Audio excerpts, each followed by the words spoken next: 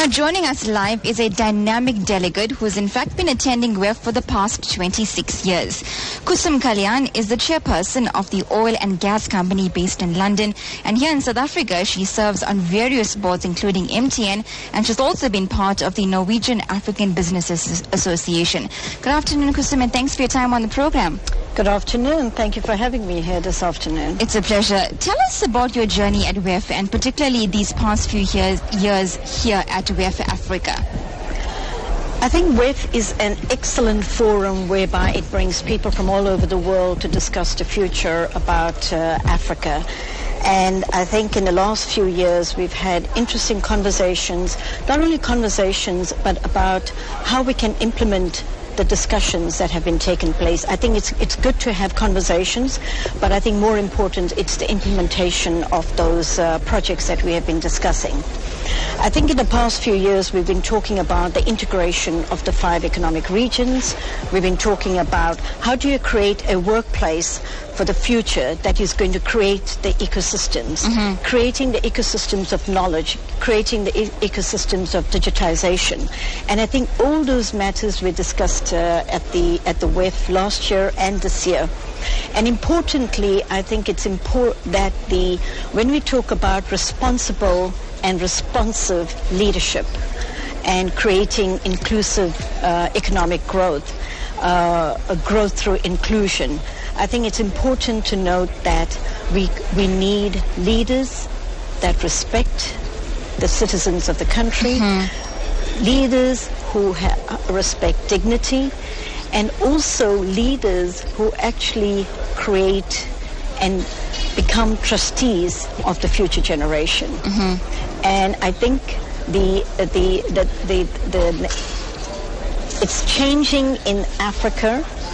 We need to be able to emphasize that it's the youth that's going to become the future leaders, and how do we create that? And I think a lot of emphasis in this year's forum is about the youth. It's about job creation. It's about inclusive growth. It's about transparency.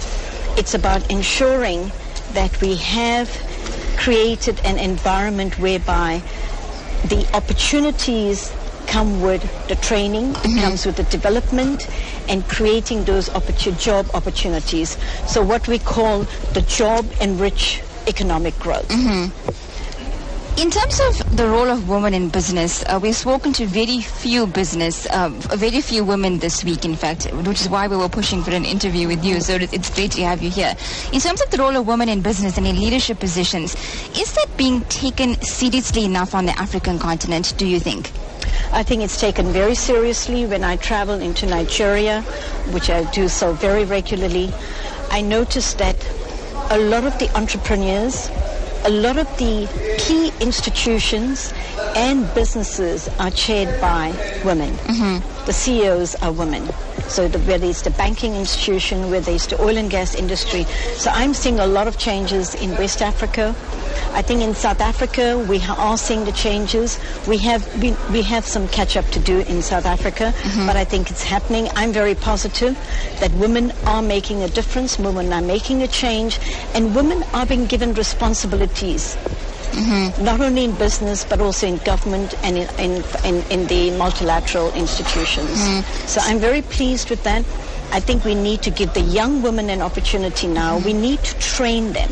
We need to become mentors. All of us need to become mentors to ensure that the women of today and the youth of today become our future leaders. Is there infrastructure in place then in South Africa, and if you look at the African continent as a whole, to do just that, as you mentioned, train younger women to become the leaders of tomorrow? It's we as leaders need to create that. And I can tell you I'm currently mentoring 30 women in Africa, throughout Africa. And as I'm talking to more and more women, I'm taking on this task of mentoring women and the youth. Because I think without that, we were given opportunities, not only in some ways or the other, but I think the onus and the responsibility is on us as current leaders to ensure that we create those leaders of the future. So mentorship is very important. The training is very important. We just hosted Tony Elamula yesterday with a group of about 50 youth from Durban. And it was a fantastic event, and each one of those gave an example about what they are doing. And through this foundation, how they have been empowered, they've been given the training and have opened up their own businesses at this young age. So, and on the continent, it's not only the Tony Elamula's foundation, but also there's another big project called Livewire. There are over 30,000 youth being trained. And I would really encourage the youth to go on the website, to have a look at these programs, to ensure that they become part of this journey of being future leaders. WIF, we know that WIF is ending today. It's the third and final day of the conference. How important do you think it is that discussions that were held during this 3-day conference, we know that there were very important discussions, obviously surrounding radical economic transformation and so forth, inclusive growth, continue to ensure that the aim of inclusive growth is actually realistic and it is achieved? I think inclusion comes through a lot of ways. One is ensuring that we have financial inclusion, which is one of the key things. Financial inclusion can only come through education. I think the financial institutions need to ensure that there are policies related to that and there are education programs. And there is a huge project that's just been released at the WIF yesterday. It's called Financial Inclusion. And there are loads of examples about how it can be done. So so that's one issue. The other issue is creating the ecosystems for digitization, creating the ecosystems of sharing knowledge, ensuring, I call it it was mentioned by one of my colleagues today, is about AERU. The A is about agriculture and diversification. The E is about education.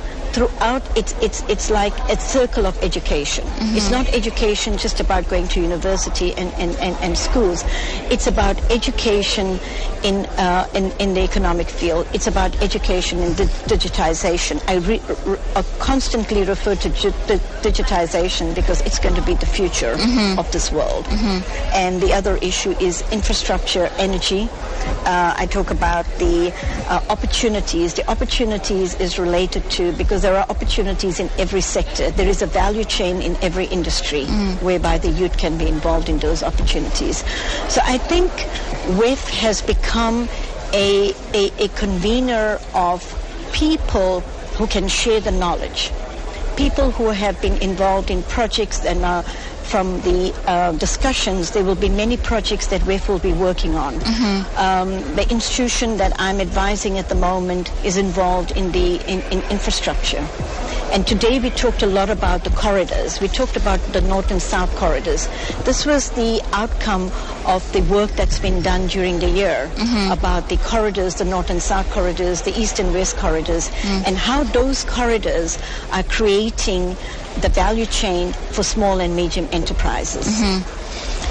Just as a final question then, we do have some other interviews lined up, so I just want to wrap this up quickly, but I want to get your perception on this. Do you think South Africa is on its way to successfully achieving radical economic transformation?